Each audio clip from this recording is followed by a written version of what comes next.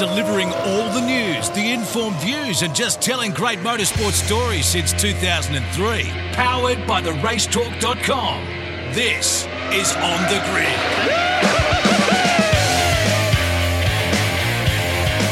G'day everyone and welcome to another episode of On the Grid here on mypodcasthouse.com or on the radio show Limited's RS1. Thank you so much for joining us. Another big week coming your way. We're going to speak to Todd Hazelwood shortly about his good weekend down in Tassie. Of course, the Supercars there for round 2 last weekend.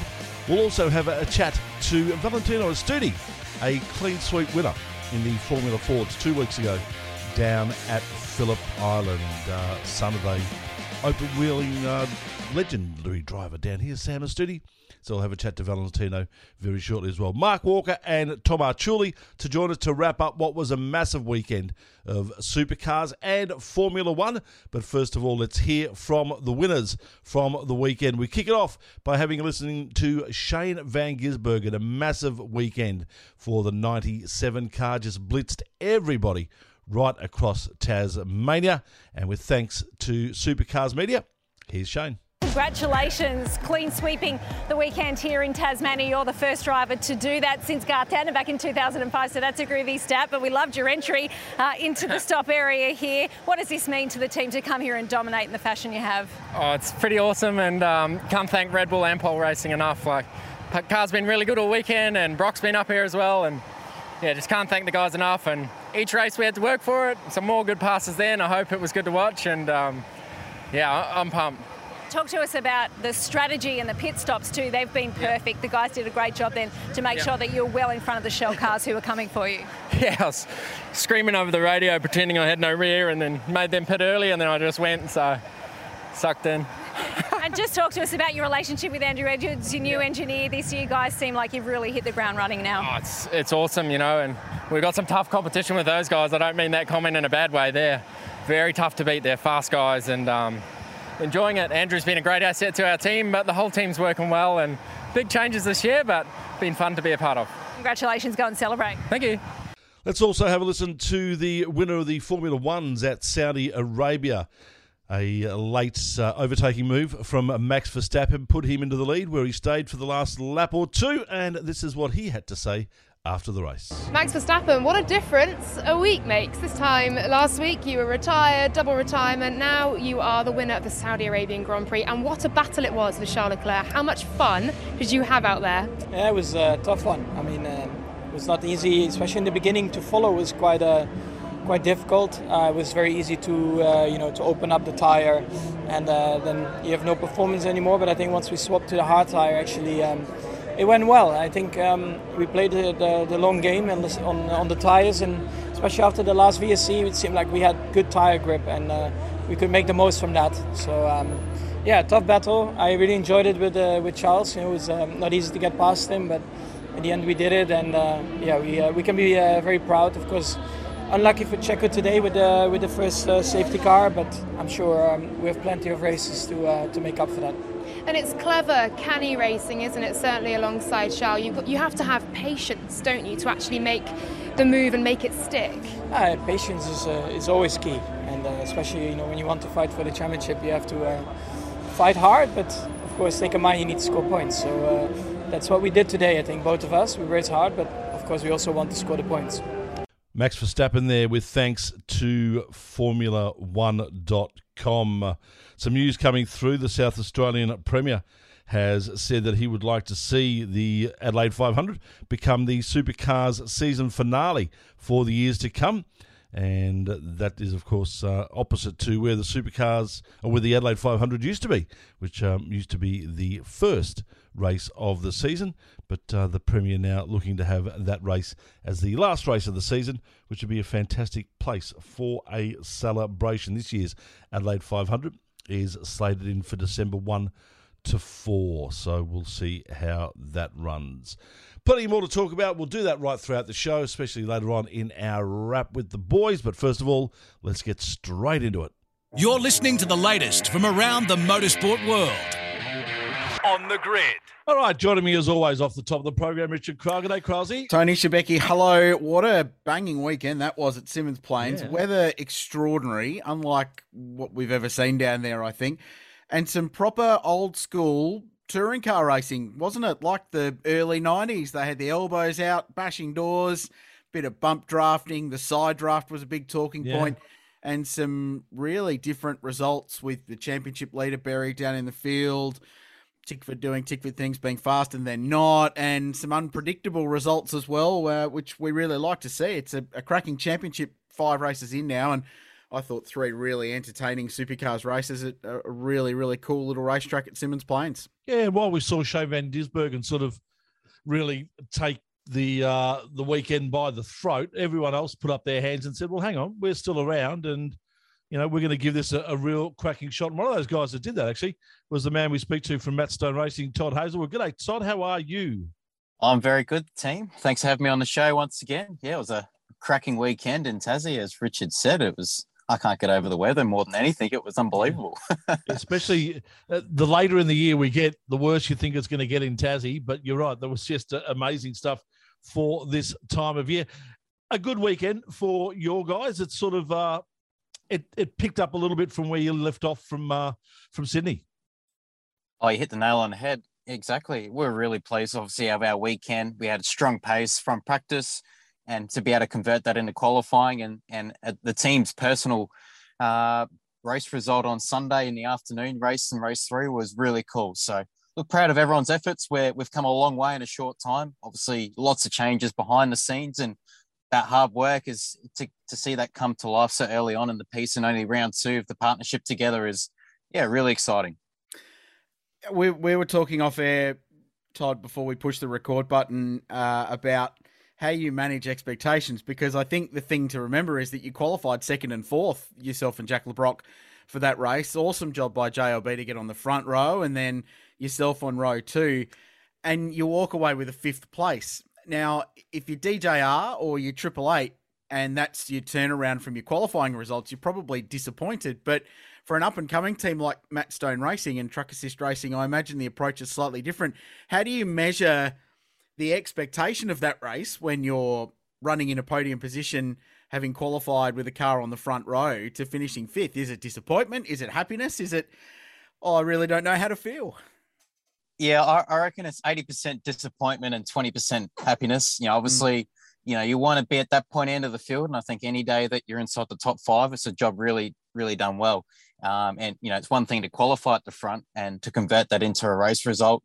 We were still obviously very pleased with that. As I mentioned, it was a team's equal best race result.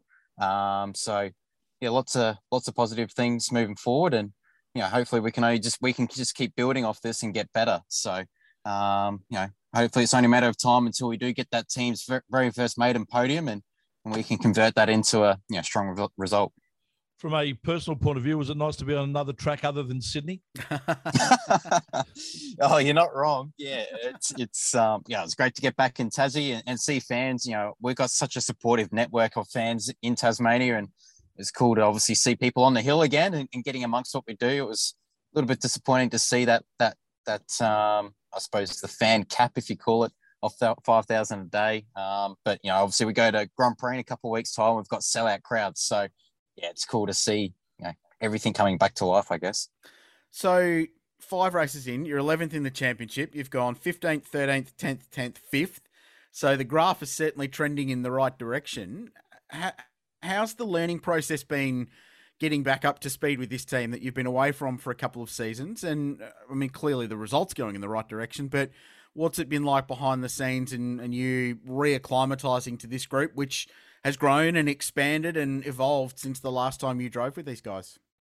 Yeah, it's been going really well, Craillsy, to be honest. Obviously for me, it was really easy to walk back into those 4 walls of the workshop, and a lot of common faces, which always makes those relationships that you don't even have to think about or build on. They're just there from the past. And but obviously new partnership working with Chris Stuckey, my engineer, which is obviously the key part of my ingredients to going racing and being competitive. And he's done a ripping job for me so far. Really enjoying my time working with Stuckey. And I felt like Tassie was really the first round for us, getting our heads together and understanding what the car wants, what bookmarking the certain changes, and having a good clean weekend where obviously it wasn't weather interrupted, wasn't different tyre compounds. We could really get our heads together and unlock what the car wanted. And for me, that's something I've really been desperately wanting to achieve in the first part of this year, and didn't feel like we really got the most out of it from our test day. And obviously Sydney was weather impacted for majority of the weekend. So yeah, look, obviously really pleased with the progress we've made in such a short amount of time. Even to be working with Jack LeBrock as my teammate as well, that's been going really well. I think we've both been pushing the team hard to get the most out of it, and we're seeing that with the on-track success that we've got in such a short space of time. So yeah, we're just everyone's hungry for results in our team, which is cool. We're all results driven, and the passion's there, and hopefully now we can start rewarding these boys with some good results. A two-part question for you. The first part is, normally when new drivers go to a team, they don't generally go back to a team that they've been at before. Does that raise the expectation level for you and the team as to what you should be doing straight off the bat? Normally when a new driver goes to a team, there's that sort of a bit of a grace period, get used to the car, get used to the team, all that sort of stuff. But because you've been there before and you know the guys, is there that expectation that you probably should be doing pretty well straight off the top? Expectations are a funny thing. I just focus on the job, I guess. But look, obviously there's the common relationships there. I've known Matt since I was a kid, and all that sort of stuff. But the reality is the car's a lot different to when I last drove it in 2019. There's a lot of updates on the chassis, and the setup philosophy is totally different. And obviously a new partnership with an engineer as well. So I suppose all the common things that you would expect to be the same when you jump back into a team only after a couple of years, they're all different. So for me, it sort of feels like I'm driving in a new car, and obviously building that relationship still with an engineer. So as far as what to expect and could it be better? Yeah, obviously you want it to be good instantly, because it feels like for me, I've got unfinished business in the team and I want to get results as soon as possible, I guess. But I think everyone's got the common goal in sight. We're not expecting instant miracles overnight. I think it was amazing, obviously, that we're fighting for a podium in Tassie, but we're under no illusion that there's still a lot of work to be done. I feel like all the ingredients is there. We've got all the fruit to get some really good stuff happening. We just haven't quite got it all gelling yet. So that takes time, but we're certainly on the right path. And the second part to that question is the relationship with you and your new engineer. And for the people that know motor racing, they'll know that to have a good relationship with your engineer is like having a good marriage. It's a happy thing. Things go nicely at both ends and you just work through. How do you build that relationship with a brand new engineer? Do you guys hang out together for a couple of full days and go out for lunch and dinner and just talk crap? Or because you can't be expected to build a relationship just on a couple of weekends of racing, can you? Yeah, exactly. And the unique thing for us, Chris Stuckey, my engineer, he works full time for the team, but he's actually based in Melbourne. So he's virtually in the workshop all day, every day, via computer screen. So he's basically on Zoom 24/7, but not in the workshop. So there's, I suppose, that little bit of human element missing at the moment. We haven't spent too many days together outside of the race weekends and the test day, but he is spending time in the workshop this week leading into the Grand Prix. And yeah, like you said, it's sort of catching up for a meal or having a beer together and chewing the fat and coming up with ideas during the week. It's, like you said, it's outside of my message. He's the closest guy in my phone book who I'm texting during the week. So, it's a really close relationship, but look, hey, it's all going really well. I really, really like what Chris is doing. He's very methodical, very calm, very relaxed. And I like that in an engineer. Like I don't like guys that get too crazy and too adventurous. I like engineers that see ideas through and don't go off on too many different tangents over a course of a weekend. So I think, early days, but so far really good and really happy.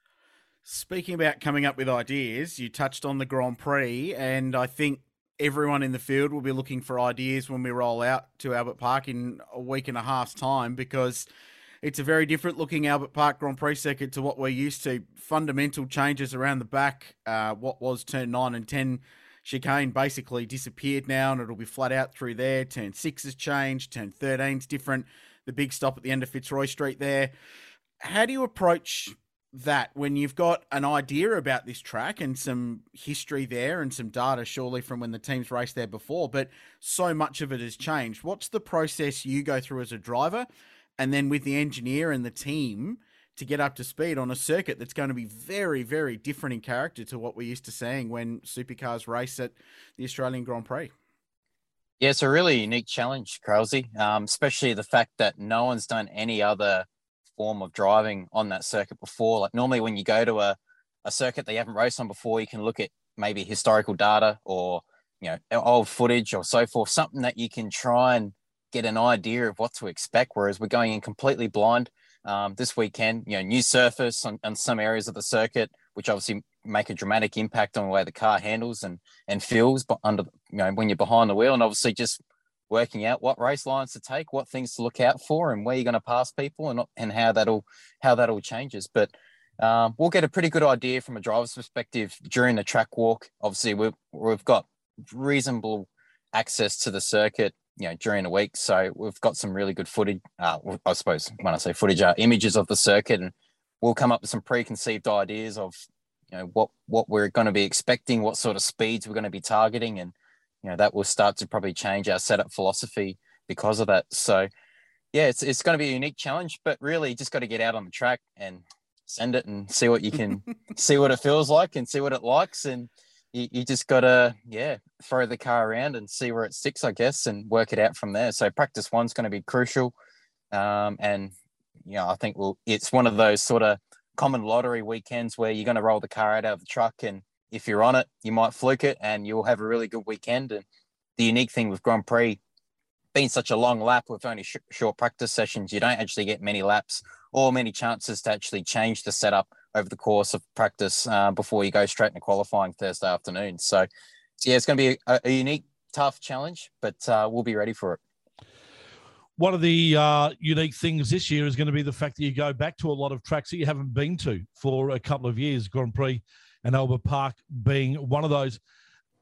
Have you been able to get a sense from the teams and you and the people in the garages over the last couple of race meetings or the first two race meetings that everyone feels that this year is sort of getting back to a bit of normality? Do you feel that that's going to be the case for 2022? I certainly think so. And particularly in a business world, obviously being involved in the commercial side of the business, and, there is a genuine level of excitement and I suppose confidence as well in the industry. And it's great for us because obviously, it's been tough for so many people over the last couple of years. And obviously in particular in motorsport and in events, it's been tough. So to finally see that confidence back in people willing to travel, go interstate, and making our sport thrive again is amazing. And we're seeing that obviously with sellout crowds at Grand Prix. There's lots of people I know heading over to Perth and things like this. So I think people have almost been sick of waiting to travel, and now that the green light's on and people are seeing other friends and family travel and doing things again, it's getting people motivated to go out and enjoy the things that we didn't appreciate, a couple of years ago. So good, exciting times ahead. It really is. Last one from me. What does your week look like in between rounds? How involved are you within a team? You mentioned your role within the commercial side, and it's been a part of your story and your career coming up is how hard you've worked from a commercial side of things to get on the racetrack. But for those that might not know, what's a week in the life of Todd Hazelwood between Tasmania and the Grand Prix? How long do you spend at the workshop? How long do you spend working out, trimming yourself up? What do you do? Mate, I just go to the beach and drink beers all week. What are you talking about? Right, the life of a race car driver. I love it. Perfect. No, exactly. No, look, it's particularly this turnaround of events. Obviously, Tassie's just come back. The truck arrives tomorrow. So that being what's tomorrow? Wednesday. So yeah, we've had a couple of days to just really, I suppose, let the body recover, go over my notes from the weekend, put some notes together for the engineers to we'll go on a full debrief tomorrow as well. We'll get the whole crew together and go everything that we thought was good, what was bad, and what we can do better. And then off the back of that, we'll then start preparing for the Grand Prix as far as, setups, as I spoke to you guys before, our preconceived ideas of what we think the circuit's going to want from a car point of view. So we go back and forth on a lot on dialogue, trying to get the most out of the starting setup because it's so crucial to roll the car out of the truck competitively. And, we'll come up with all of that. But then obviously during the week, so I've had a couple days off to sort of let the body recover, and then back into the gym, just go do my, my routine leading into a week. And, and at the moment, just following up the sponsors over the last couple of days and chatting with them, filling them in over the course of the weekend of what we achieved and what we can do better and what to look forward to moving forward. And a final one from me, mate. I mentioned at the start that Van Gisbergen had a pretty solid weekend down in Tassie. Also did up in Sydney. Does it feel like we can just hand him the trophy now? And I mean that facetiously, of course, but do you feel that he seems to be a level above everyone at the moment? Look, I think it's too early to say. Obviously Shane's good. He's very capable driver. He's got a lot of confidence on his side with the success that he's had in the last couple of years, and in particular. So, I think looking at Sydney Motorsport Park, you can't rule out guys like Mostert. Obviously, the Shell guys are very consistent, and behind that, there's a lot of variables going on. There's I think there's no reason why a team like us can't try and take it and be knocking on the door of getting inside the top 10 of the championship and fighting for good results as well. So I think now more than ever, we're seeing a mixed up grid where no car's uncompetitive. I think you guys summed it up really well previously with what's hot and what's not from the weekend. You're seeing guys like Grove. Last year they had a shocking weekend, and to see them bounce back and have two cars competitively in the top 10 all weekend, I think every team has worked hard over the off season, and it's really creating a very unpredictable championship for what is the final year of the COF car. Of course, we do know that 9 out of 10 drivers read the power rankings. Doric power rankings, exactly. Yeah. That was what I was going to say. Thank you for reading the power rankings. We appreciate That's all right. I always tune in. Make sure I haven't made the knock. Yes, exactly right. You were in the top half this week, mate. You were clear. Hey, well done, buddy. That final answer too was the answer that I wanted to hear, because I don't want it to be a one-way race. I'm glad to hear that everyone thinks that they can still knock him off, and that's great. And let's go out there and do it. Wishing you all the best for the remainder of 2022, mate, and we'll catch you down in Melbourne for the Australian Grand Prix. Thanks, fellas. No, I really appreciate it, and look forward to seeing you all down there. It's going to be epic.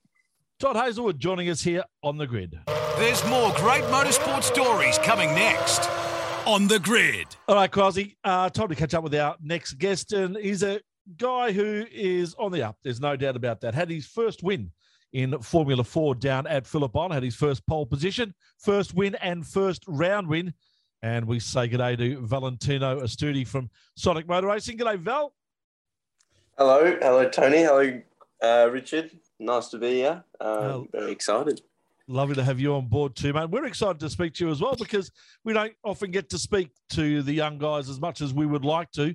And as I said, a perfect weekend for you down at Phillip Island 2 weekends ago. Is it still very much on your mind about what happened down there? Yeah, I mean, still super stoked about how that weekend turned out, Really like getting my head down that weekend and putting results for the team just felt so good.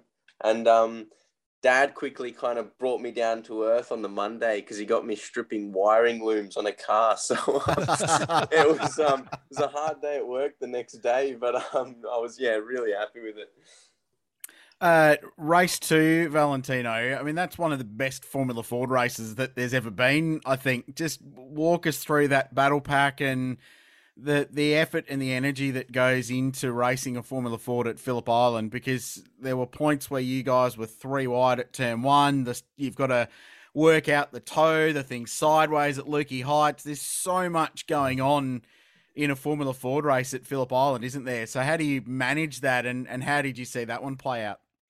Oh, I mean, Phillip Island is very big about managing the toes, especially in Formula Ford. It's all about like a big chess game when you think about it. It's pretty crazy, to be honest, because especially when you're leading and you just look behind and you see everyone really bunched up in that massive group. You're just like, all right, I can't fall back further than 3rd position. The rest, then I got to get the toe out of turn 2, and it's a really complex battle all the way throughout the race. It's good that everyone really raced clean. It makes it really interesting and exciting, and it's good for the fans as well. No, definitely that second race was great for the fans. I think a lot of people watched it on television as well, and it was fantastic to see the Formula Ford racing is back to where it should be, back as a national category with Motorsport Australia and on the Shannon's Nationals, which was fantastic to be there with the big boys. Yeah, agreed. Mate, let's talk about the weekend before Phillip Island, and that was Sandown. That was a bit of a disappointing weekend for everyone, wasn't it, in regards to the amount of racing that you got and how things panned out. And I think that was the pleasing thing about Phillip Island, is that everything was just so different. The racing at Phillip Island was so different to Sandown. Yeah, I mean, Phillip Island for me personally wasn't a flash weekend. It was my first time actually racing on the track, so I had to really take in everything, the lines, the braking points, good passing opportunities. So it was real tough. But then again, the racing at Sandown is a completely different thing to racing at Phillip Island, because Phillip Island's all open, wide. It's got a lot of toes, and Sandown's really just you're always on it kind of track. There's a lot more passing maneuvers that happen really quick, I find. Yeah, I wanted to go back even further than that, mate, because and I'm sure you were hoping that it didn't get brought up, but you know what I'm talking about. Wakefield Park, round 2 last year. Just go the visions on YouTube. I think Blendline TV captured it that weekend of a pretty spectacular rollover, mate. How did you put that behind you? Because it was an enormous crash. It was terrifying to watch. How do you put something like that behind you when you're a young guy trying to start your racing career and move on to trying to contend for a championship and keep your career ticking on? Was it a challenge to put that behind you? In a way, it was a bit of a challenge, I guess, because I'd never really done anything like that. I kind of did it a bit much with the roles. But having good mentors like Michael Ritter at Sonic and, Dad being a Formula Holden racer back in his day kind of just really helped me get along with good advice, just how to just move on and push forward. And when you're hungry, like I am, just to win a championship, that kind of stuff doesn't really faze you. It kind of just it's stuff that happens and, you just get over it real quick and you concentrate on really getting prepared for the next round and the next race and just moving on and doing better.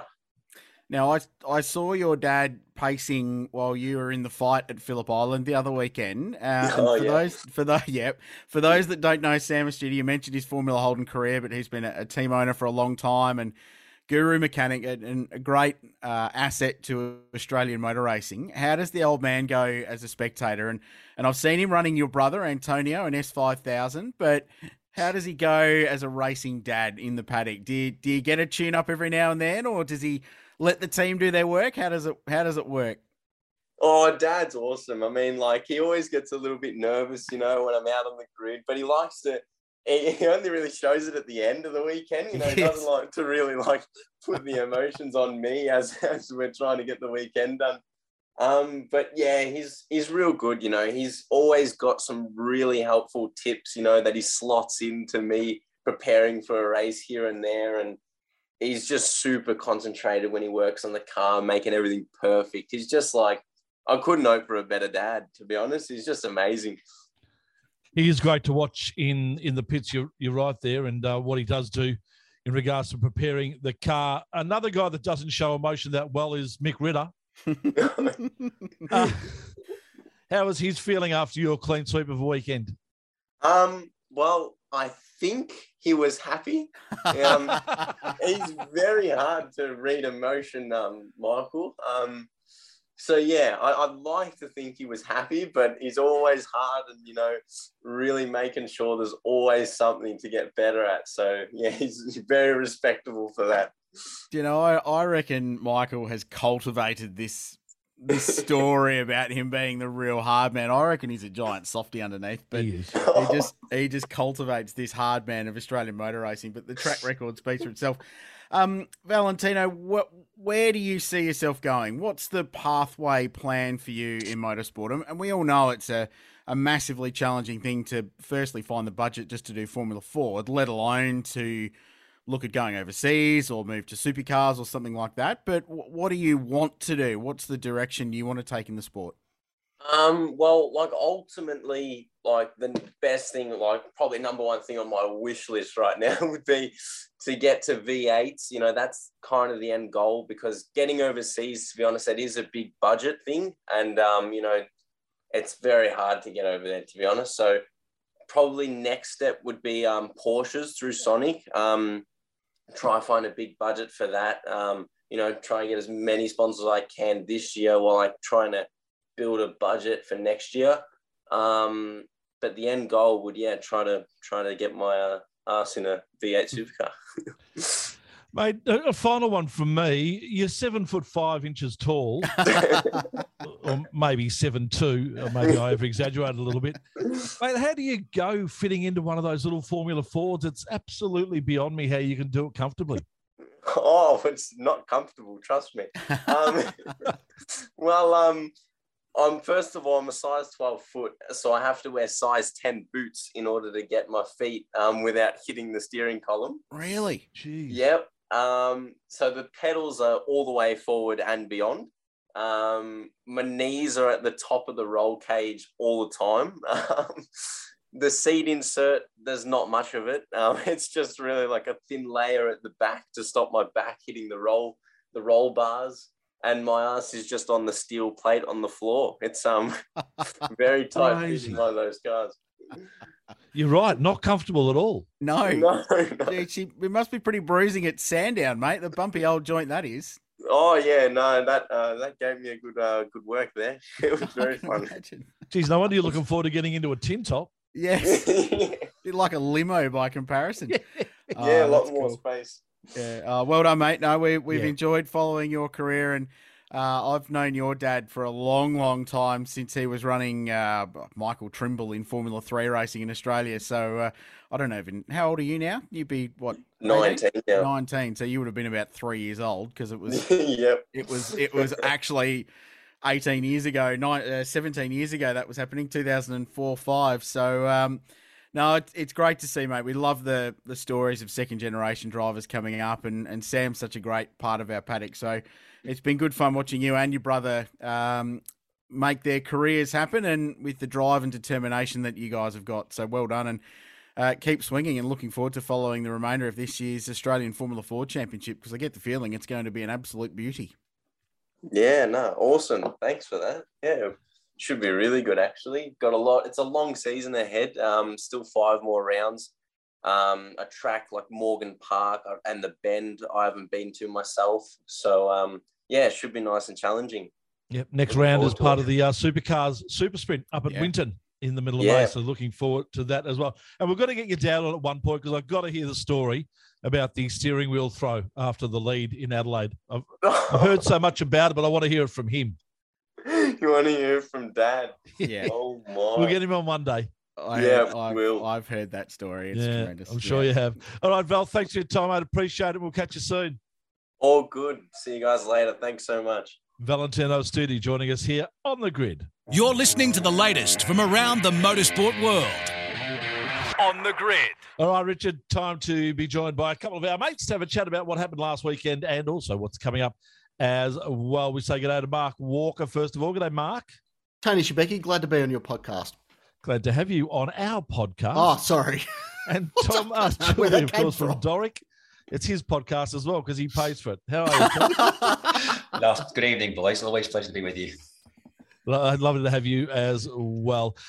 Great weekend. We spoke to Todd Hazelwood before about the weekend. It was everything about Tasmania was just fantastic. The weather, the racing was pretty hot. There were crowds. It was somewhere different other than Sydney Motorsport Park or Bathurst. Well, that was number one, wasn't it? That was number one, that we got to turn one and went a different direction for a very brief moment and then turned left again. But, short track racing, bump and grind, no stupid long loaded corners that supercars are no good in. uber soft tyre, like just all worked out. And we had 3, I think, really good races. We wrote in the power rankings that if you were a casual fan of motorsport and walked away from those 3 races not enjoying what you saw, you're probably never going to get the sport, are you? Because I thought they were 3 races. Each of them had something a little bit different. They had a bit of strategy. They had some elbows out stuff like race 1. There was just something for everyone, I thought, and enough variety in the field. Even if Shane smoked everybody, there was enough variety in what was going on that it kept it pretty captivating for mine. You know, that first race at Sydney Motorsport Park on the Saturday night, 300 Ks, it did drag on, didn't it? Yeah, Those races on the weekend, 100 Ks, short, sharp, to the point. You sort of get settled in and it's like, hang on, we've got 5 laps to go here. There'd be some big blow up in the race and everyone would be talking about it. And then, check a flag, it's all done and dusted, which was good for people with a short attention span like myself. I think the big talking point was the SBG carve-ups there in that first race that propagated out over the weekend to ultimately, would you say that it saw Cam Waters escort Tim Slade halfway to the moon? You think it's like overblown though, Marco? Like, to be frank, like I think the first one on Will was okay. I think the one on Cam potentially was 51-49 good first bag because he actually like obviously got him a bit loose and then made the pass that way. But I think it's a bit overblown. Like the whole in your head comment, I think is way too overblown because at the end of the day, it doesn't matter. He was going to smash everyone that weekend. He was so much faster than everybody. It didn't matter if they drove down the inside or the outside of the track. He's going to pass them eventually because he was just so much faster. But I think, you know, elbows out was great to see. I thought it was a good weekend's racing, that's for sure. I'm not complaining that Shane was involved in those carve-ups, which is great. We want a bit of talk. We want to see carving up. Obviously, the door was left open. Scotty McLaughlin chimed in with his 2 cents on Twitter, which is lovely to see. It's always good when Scotty's engaged at 2 a.m. over in the States. But then, it blew up. Obviously, all the drivers were beating around the head that night, going, don't take that. And Cam Waters didn't take it and ultimately ended up costing himself a drive-through. I was really waiting for Shane to hop out of the car and go up to his teammate, Brock Feeney, and give a high five and say, bump and run, brother. Bump and run. I mean, Feen, was he overly generous in letting him go in race 2, or did he just be as safe as he possibly could to avoid any potential drama and make sure he finished second? I think it's the latter. I don't reckon he fired it up the road. I think he just was as gentle as he possibly could. No, Shane, you're faster anyway. I don't want to get into a Wing Cup style squabble with you just yet at this point in my career, so I'll let you go. I didn't have a massive drama that. Shane was going to win anyway, and at that point in Brock's career, a bit of friendly fire is not what he needs at all. I thought he was really, really good. How far ahead of the curve is he? To be out there getting podiums at this stage, that is we all agree. Way ahead of where I think. I think we all agree he's going to be okay, don't we? Oh, yeah. Can drive. Yeah. He's 6th in the championship after 5 races. Like, he's doing a super job. He'd never driven at Simmons Plains in anything before. And he bowled out there, was top 10 all weekend. No dramas. Sweet. I would say he was the most impressive driver of the weekend for me. Like, Shane dominated, but like for a guy who hasn't been there before to literally just turn up in a good kit, because obviously the AAA kit is fantastic around Simmons Plains, as shown by Matt Stone Racing. That's an amazing performance from a young kid who's never seen the track before to be in the top 10 all weekend and really, to grab a podium in a 1-2. Fantastic result for Brock. Do you know, I think the real test of where Brock Feeney is at this year will be next weekend at the Grand Prix, because it's a vastly different Grand Prix, and we talked about this to Todd Hazelwood early in the show. It's a vastly different Albert Park circuit to what we've seen before. A, they've changed half the corners. B, it's been resurfaced. There's so many variables about it. It's as close to a clean sheet that he's going to get this season in terms of everyone rolling out with about the same level of an idea as the next bloke down the lane. So whether you've won 10 championships or you've started 5 races, you're going to be as close at Albert Park as you'll be at any other circuit this season. So for mine, seeing how quickly he gets up to speed and then where he lands in qualifying at Albert Park, I think will be absolutely key. If he's in the top half a dozen at Albert Park, that will be an enormous tick in the box, because on a relatively level playing field compared to all the other tracks we'll visit this year, especially half of them he's never been to before, this is the opportunity to show that raw unbridled performance really early in his career. So that's going to be one of the stories I'll be watching very, very closely next week. The Grand Prix is a tough ask, though. Those qualifying sessions are so short and sharp. You get one lap a go, so you don't get second or third chances that you had at Simmons Plains. Well, that's my point. If he nails it, what a tick. 100%. That's enormous, And even if he gets two of them right, so let's say he mucks up the first 2 10-minute sessions and he's 14th and 12th, I don't think it matters. But if he ends up in Quali 4, if he ends up 4th or 5th, that for mine is a tick, I reckon. If he, like, our expectations for Brock this year was top 10 in the championship, right? Like, he's already exceeding expectations. If he finishes in the top 6 of the championship, you would say that he's definitely exceeded expectations for his rookie season for sure. Yeah, no doubt. The other good drive from the weekend as well came from your boy, Todd, Will Davison. Yeah, he was due. Like, he basically should have finished second every race on the weekend, bar for, that pit stop error from DJR. But, he had the pace that, obviously being away from S&P was great for Will. Yes, he's wanted to get away from that joint for God knows how long. But yeah, he's always done well at Simmons Plains. He's won there a few times, 12, I think 16 as well, in the Techno car. So he's won there a few times and always performed well there. So yeah, he obviously was faster than Anton, which would have surprised some people over the weekend. But, he is good at that track. The car is good and he performed well. He was the second fastest car. Probably could have won one of the races if he was lucky, if he made a better start and things went his way. But really, in all honesty, no one was beating Shane. So good points weekend for him and DJR proving that they are the best team with Triple Eight to really go for this championship this year. It was the old group position 2 that we had at Race Tasmania earlier in the year, wasn't it? You didn't want to be in that pole position. But Willie, just to get those points up over Anton, who had a bit of a Will Davison weekend, really. He was just accumulating points. He's now second in the standings. Will's third behind SVG. Obviously, Chaz. What a Barry Crocker from those guys. Even Nick Percat, they were nowhere on the weekend. Well, we'll come to that in a minute. So as we talk, and I feel bad because just before race 3 in Tassie, I did Google this. So as we talk on Tuesday night, and as you listen to this on Wednesday, it's been 1,998 days since the 2016 Bathurst 1000, which was Will Davison's last win. Where does it come? I think we all agree as a group that it will come at some point this season, right? Where did the stars align that Will does the job and DJR get a pit stop right, perhaps, and get some race pace over a distance? Where do we think? Where's the prediction? Let's see how close we are to the mark. Throw me around. It'll be race 2 of the Grand Prix. Ooh. Okay. Because he 2020 Mustang Milwaukee Racing was qualified third. There's two Thursday sessions. Both races never happened. So he was behind the 2 Triple Eight cars, and he was the fastest Mustang on that occasion, even in front of Scotty. Yep. So he's been good around that. Obviously, track has changed, but he's knocking on the door. He'll win a race, one of those 4 races at the AGP.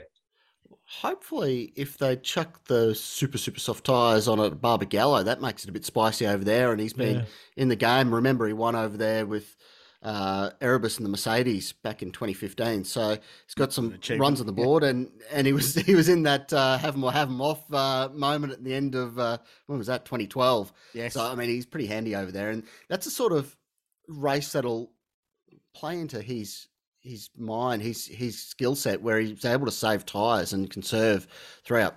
Maybe not. We'll see. Might be the Grand Prix, and I look like a bit of a deal. Question: super duper soft tyres.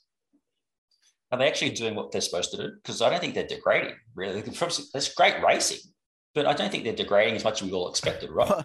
What Dunlop's done is made a really good tyre. Yeah. Whereas I think what everyone hoped they'd make was a really, really shit tyre that was great for 3 laps and then fell off a cliff, which I think when you throw the term super soft out is what people expect. But look, I think my question would be, and it would be interesting to back it, is would the racing on the weekend been as good without that tyre? Did that tyre give them the confidence to take the low line at the hairpin and get the side draft that was talked about so much, or have a big stab at turn 6, or for someone to pass around the outside over the hump at turn 1, for crying out loud? That would be my thing. And if the answer is yes, then it's probably a tick. In terms of delivering a high deg product, it clearly is not that kind of a tyre. But if it's giving them confidence to get the elbows out and have a real stab, because whether it gives them better feel or just more grip for longer, whatever it might be, then it's probably a decent thing. It's a good point, though. You know, you look at those races on the weekend, and I don't know if at home we got to see all of everything that was going on, because there were a lot of guys who made the burn from the stern and really gained a lot of positions there from rear of grid up into top 10. And we never really saw that. It would always be sort of focused on the battle at the front, but you'd have these guys who are clearly making moves throughout the whole race, and that's a good thing. Who does Brad Jones need to see to get some luck turned around? Seriously, has he stepped on a black cat? Has he walked under a ladder? What the hell has that man done in the last couple of years? Because they are just capitulating. What they've also lost is their pit stop ability. Well, that's right. You're right. They used to be the best team. Well, they're 3 times in a row they've won the pit stop challenge thing at Bathurst. So, and at the moment they don't even have that. Look, Andre Heimgartner, I think's done a really solid job. Like, he's been properly quick, and 8th in the first race there, backed up a really good run at Sydney Motorsport Park. But ultimately, they had a shocker. So from 12 potential entries on the weekend with 4 cars over 3 races, they had 1 top 10. Yeah. And outside of that, no one finished better than 15th. So for a 4-car team, that is absolutely appalling. Hey, we're talking about Brad Jones Racing, not Tickford, aren't we? No, we're talking about Brad Jones Racing. We'll get to Tickford. Yeah, cool. So Andre Heimgartner, 15th. Jack Smith, 19th. Macaulay Jones, 21st. And where's Bryce Forward? He's 18th, so I missed him. But so, yeah, it's pretty grim down Albury way at the moment. I don't know what they do to turn around. They've just got to execute a strong weekend for Heimgartner, don't they? They need a weekend. If he finishes 5th in every race at the Grand Prix, they will go and burn Albury down, because it'll be such a big party after what they've had at Simmons Plains. He gets his 5th, and the other 3 cars are wadded up next to each other in the fence somewhere. Yeah, smoking piles of dung. Yeah. Yep. We mentioned Tickford. They had just as bad a weekend. Well, so we talked about it in the preview last week that last year Cam Waters converted 2 poles into a pair of 4ths, I think, wasn't it? This year he converted it into a podium, so that was improvement. Yeah, they only lost 2 spots, but outside of that, gee, they were a bit average too. James Courtney had a solid weekend, 12th, 8th, and 9th, not bad, and he was sort of in the mix. But Jake Kostecki's clearly still getting himself up to speed, and Cam Waters. You know, the big question, boys, that we're all asking before the season is this the Cam Waters that will contend for a championship this year? And based on the inconsistency at the moment, you've got to say probably not. Like, I don't know, it's only 5 races in, but you can't be doing things like that moment with Tim Slade and then drive through penalties because of it, and hope to be contending for a title. It feels like he's driving that thing so hard to try and keep it in the mix that sometimes things like that happen. But there were some smokies put up into the mix. Obviously, Matt Stone Racing, Todd Hazelwood was up there, and they did a fantastic job all weekend long. You know, even if Jack didn't get the results, you know, he was up there in the mix as well. He put it on the front row, which was awesome to see, and that was genuine pace that was there throughout the entire race. Dave Reynolds, where has that come from? That's genuine pace too.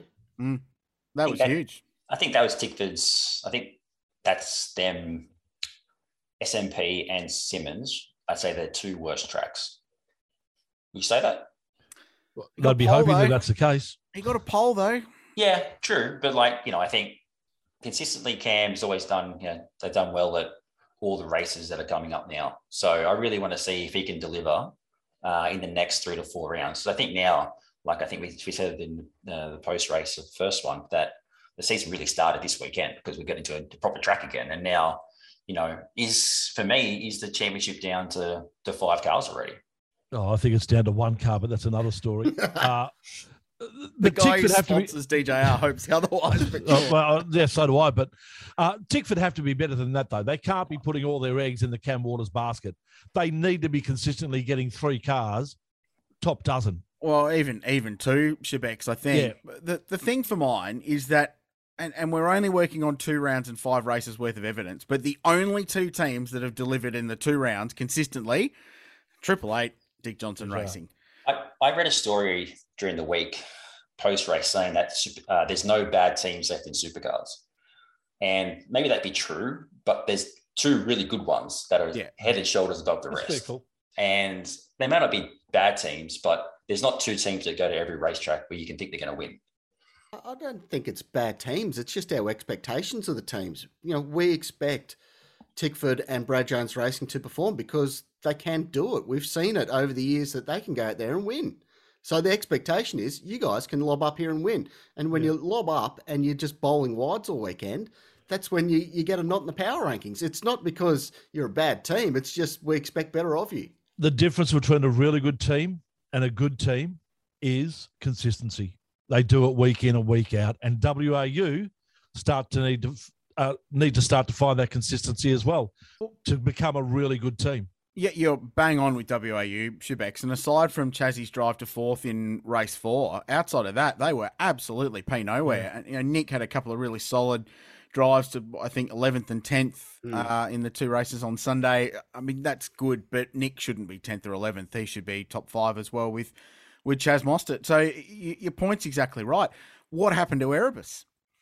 Such a promising start to the season, and even a promising Saturday with Brody's performance in race 1 to finish 4th, or race 3 of the championship to finish 4th, solid. But they were absolutely nowhere on Sunday. They were MIA. But then you go a little bit further down pit lane and go to Team 18, and Charlie's two boys had a really solid sort of turn of results on Sunday. Scotty Pye was 7th. Mark Winterbottom had a 6th and a 7th.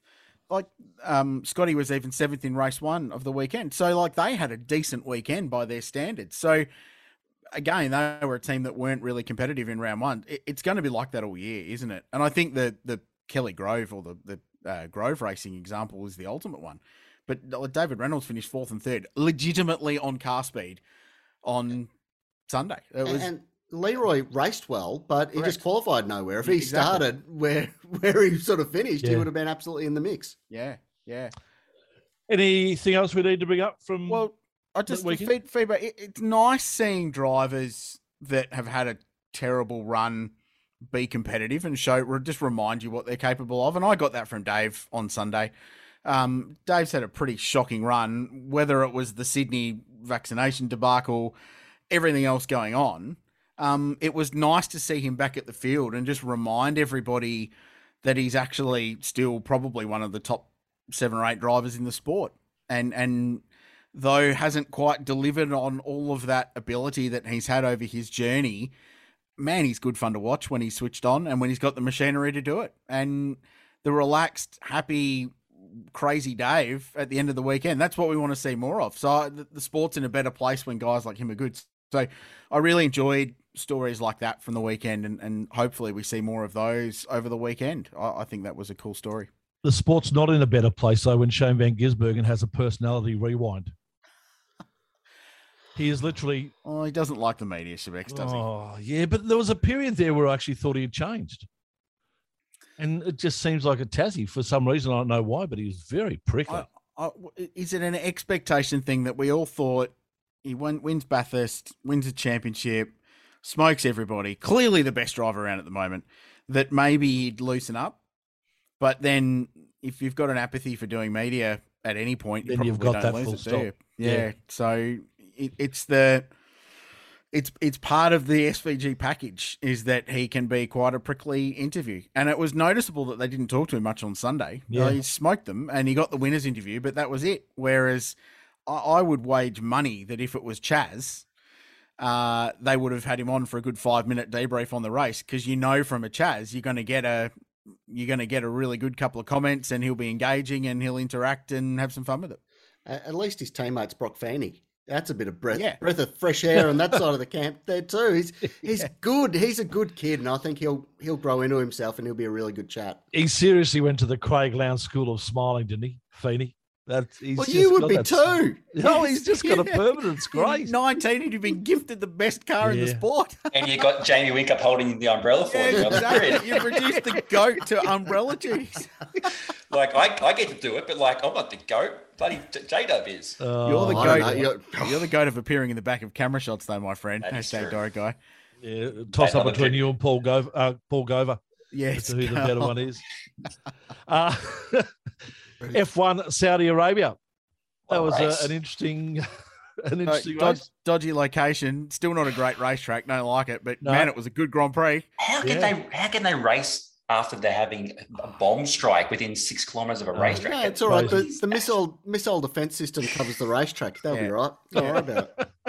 And let's forget about their human rights and all that sort of stuff. We'll put that out to the back. We'll just the glorious irony of their big stand against the war in Ukraine the week before in Bahrain, and then they roll into Yemen versus Saudi Arabia, and no, play on. It's all good. This would be like Friday morning of Albert Park. The Carlton Draft Brewery gets blown up by Tui's or something. Like what do we have here in Melbourne?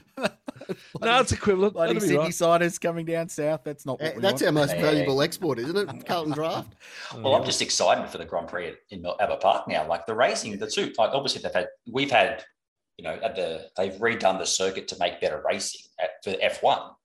So, you could say that our track is having some Saudi elements to it. It's faster and flowing compared to what it used to be. So it's going to be a fantastic weekend for City packed house. The racing, hopefully for everyone's going to be outstanding. And let's see if Denny Boy can get up to the front, hopefully. Are the DRS zones too long now? Yeah, I think it depends on the kind of drag level they run on the cars. Because if at the lower downforce circuits, they're not that bad because the effect's not as big. So I thought they were okay in Saudi, probably a bit powerful, but again, the problem is with Albert Park is no one knows now. So that segment from turn 7 all the way around to 12 and 13 has been changed. No one knows how that's going to race. And then how will the cars be able to run closely through, or closer, now they've changed the aero, through the fast left-right down the run heading towards Fitzroy Street in turn 13. That which is a DRS zone, that's going to be potentially the best overtaking spot on the track. But we'll know if the new rules work, if they can follow close out of the 250k an hour left-right kink that we all love around the back. It is going to be so sketch through there. They're going to be doing 330 k's an hour, and that whole beach, the curve around the back straight in inverted commas, it's going to be a bit on edge. They're going to have a little bit on there, especially if there's a bit of weather about, which hell, we're in Melbourne, it's probably due. You're not in Sydney, so you're okay. It's not flooding again. I think the DRS zone, Mark, I think the best way to put it is, in the past, DRS encouraged overtaking. Now DRS zones promote overtaking. Yeah, well, I think, that's a fair way to put it, I think, isn't it? You pretty much now that if you got DRS, you're going to overtake. Well, mainly because you can get to the back of them better. Yeah. Now that the cars can actually run closer, and I think the evidence is clear that they can do that. And the midfield battle, it's like supercars at the moment, isn't it? Like behind Ferrari and Red Bull, Merc are in no man's land in P5 and 6 with their two cars in car speed, or Lewis is even worse than that at the moment. But then, like, you've got Haas, you've got the two Alpines carving each other up, which is great. The Williams is a back half of the top 10 car if Albon drives it really, really hard. The AlphaTauri with Gasly's great when his intestines aren't trying to carve themselves out of his. I don't know what that was. That was strange. It's the midfield is genuinely as good as it's ever been, and even Lando showed that the McLaren is getting better. Then he's not going to win. McLaren's not going to win the Australian Grand Prix. I'm sorry. I think the best chance for the big party on Sunday night is old Lygon Street. If Ferrari can continue their form, she'll be pretty big if Leclerc gets up. But I want to see Carlos Sainz win. I think his first win at Melbourne, that would be such a cool thing to see. Geez, the world went a little bit quiet too when Mick Schumacher went into the wall. Oh, a big shunt. Just a second or two of just big shunt. Wasn't big it? Shunt. Cars are safe, aren't they? Probably don't walk away from that a decade ago. No, you're right. You're right. But they probably don't hit it as hard a decade ago either. True. Oh, yeah. True. NASCAR. What a race. Well, the race itself was a bit nothing. I don't know if the race itself, if that was a product of CODA as a NASCAR track, or the fact that this new generation NASCAR that they've got over there, it's like a supercar. Didn't CODA win an Oscar for the best movie? Oh, look, All my Facebook has been just slap memes. They just got to back that down a bit. I'm going to turn off. I can't deal with it. The car's a better performing package. It's got bigger tires, bigger brakes, all the things that supercars are. And it doesn't necessarily have that wallowing NASCAR thing that has made their road course racing really cool in the last few years. Like they're driving well, which means the racing isn't quite as good. We didn't really get a good yardstick on it last year with COTA, with the rain. Got rained out. So we didn't get a feel for it there. So whether this is the package or it's the track, we don't really know. One thing was the finish was absolutely all-time fantastic with three-way battle, and they all shared a bit of the lead within the last couple of corners before Ross Chastain. He's been on the podium. I think it's 4 races in a row now over there. They don't have podiums, but he's been notching up some big stats. Essentially a first-year team, Trackhouse, owned by Justin Marks, an old sports car racer and NASCAR racer, and Pitbull, the entertainer. So that team took over from Chip Ganassi Racing at the end of last season and sort of started afresh. And they have been, outside of Hendrick Motorsport, the team to beat, really. And he cleared out Ajay Allmendinger, who's just a ringer for the road courses there, and Alex Bowman, who's already had a win, so he didn't care. He's wiped them all out. There was smoke and dust and debris, and he got his first win. 8th generation watermelon farmer. Congratulations. That's what you want to see. That's a storyline, isn't it? Love it. Yeah. It was the watermelon stuck to his face during the interview, though, wasn't it? Forever and a day, his history, if that's the only cup race he ever wins, his only winner's interview, he will have a watermelon seed lodged in his beard, and people will know that. But I wonder if he's ever heard of Watermelon Boy. Well, we need to get your boy and him together, I think, don't we? Well, I think we do. Hashtag Watermelon Boy. Yeah. If you don't know what we're talking about, if you're listening via our friends at the Radio Show Limited Network and you have no idea what we're talking about, please Google it. Big Bash game, Melbourne Cricket Ground, BBL 5, I reckon it was, maybe. Yeah, when everything went big, 80,000 people day. 6 years ago. Yeah, Google it. We're related to that guy. Yeah, we are. No, a product of me. Association.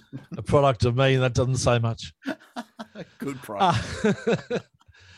We've got nothing really on this weekend, have we? It's all sort of in preparation of. It's the calm before the storm that will be the Formula One Heineken Australian Grand Prix.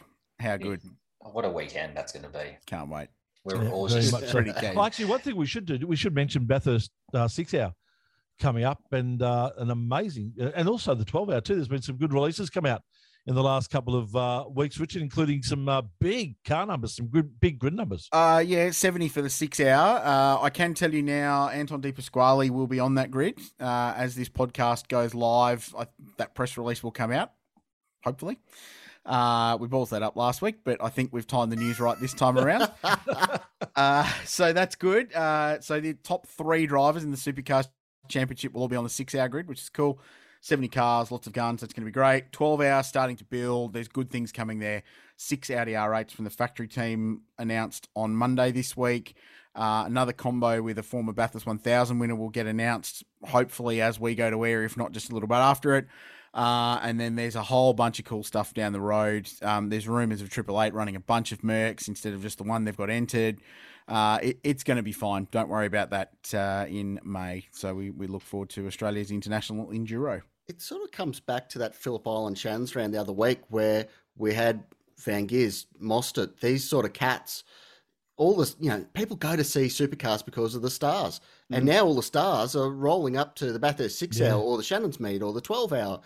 There's no excuse not to get on board and love all this motorsport that's going on. I don't think we've ever been in such a fortunate position as motorsport fans to have such good quality cars and racing and the drivers spread out across them. If only you could stream it all live and live from your lounge room and watch it on your phone or something. If only you could stream it. Hang on. You can. You can. Oh, outstanding. Incredible. Please don't start me, Tom. And also good news. I like your sense of humour, but if someone asks me if they can stream it for free, I'm going to have a small mental issue. Also some good news for people who can stream something for free. AMRS is going to be having highlights packages put on 7 Mate for the remainder of the year of their series, so that's not too bad. Your dulcet tones, Schiebcs. Yeah, yes. Looking forward to doing that. Good. Yeah. That's it. Thank you, Tommy. Thank you, Tony. See you in Melbourne next week. Yeah, let's go. Yeah, let's do that. Mark, Richie, catch you next week as well. Preview the Grand Prix. Yeah, we should find a pub to record it in. We're allowed to go to pubs. I'm not going to public spaces until no, okay. Monday after the one race. I've got a bit to live for. Fair enough.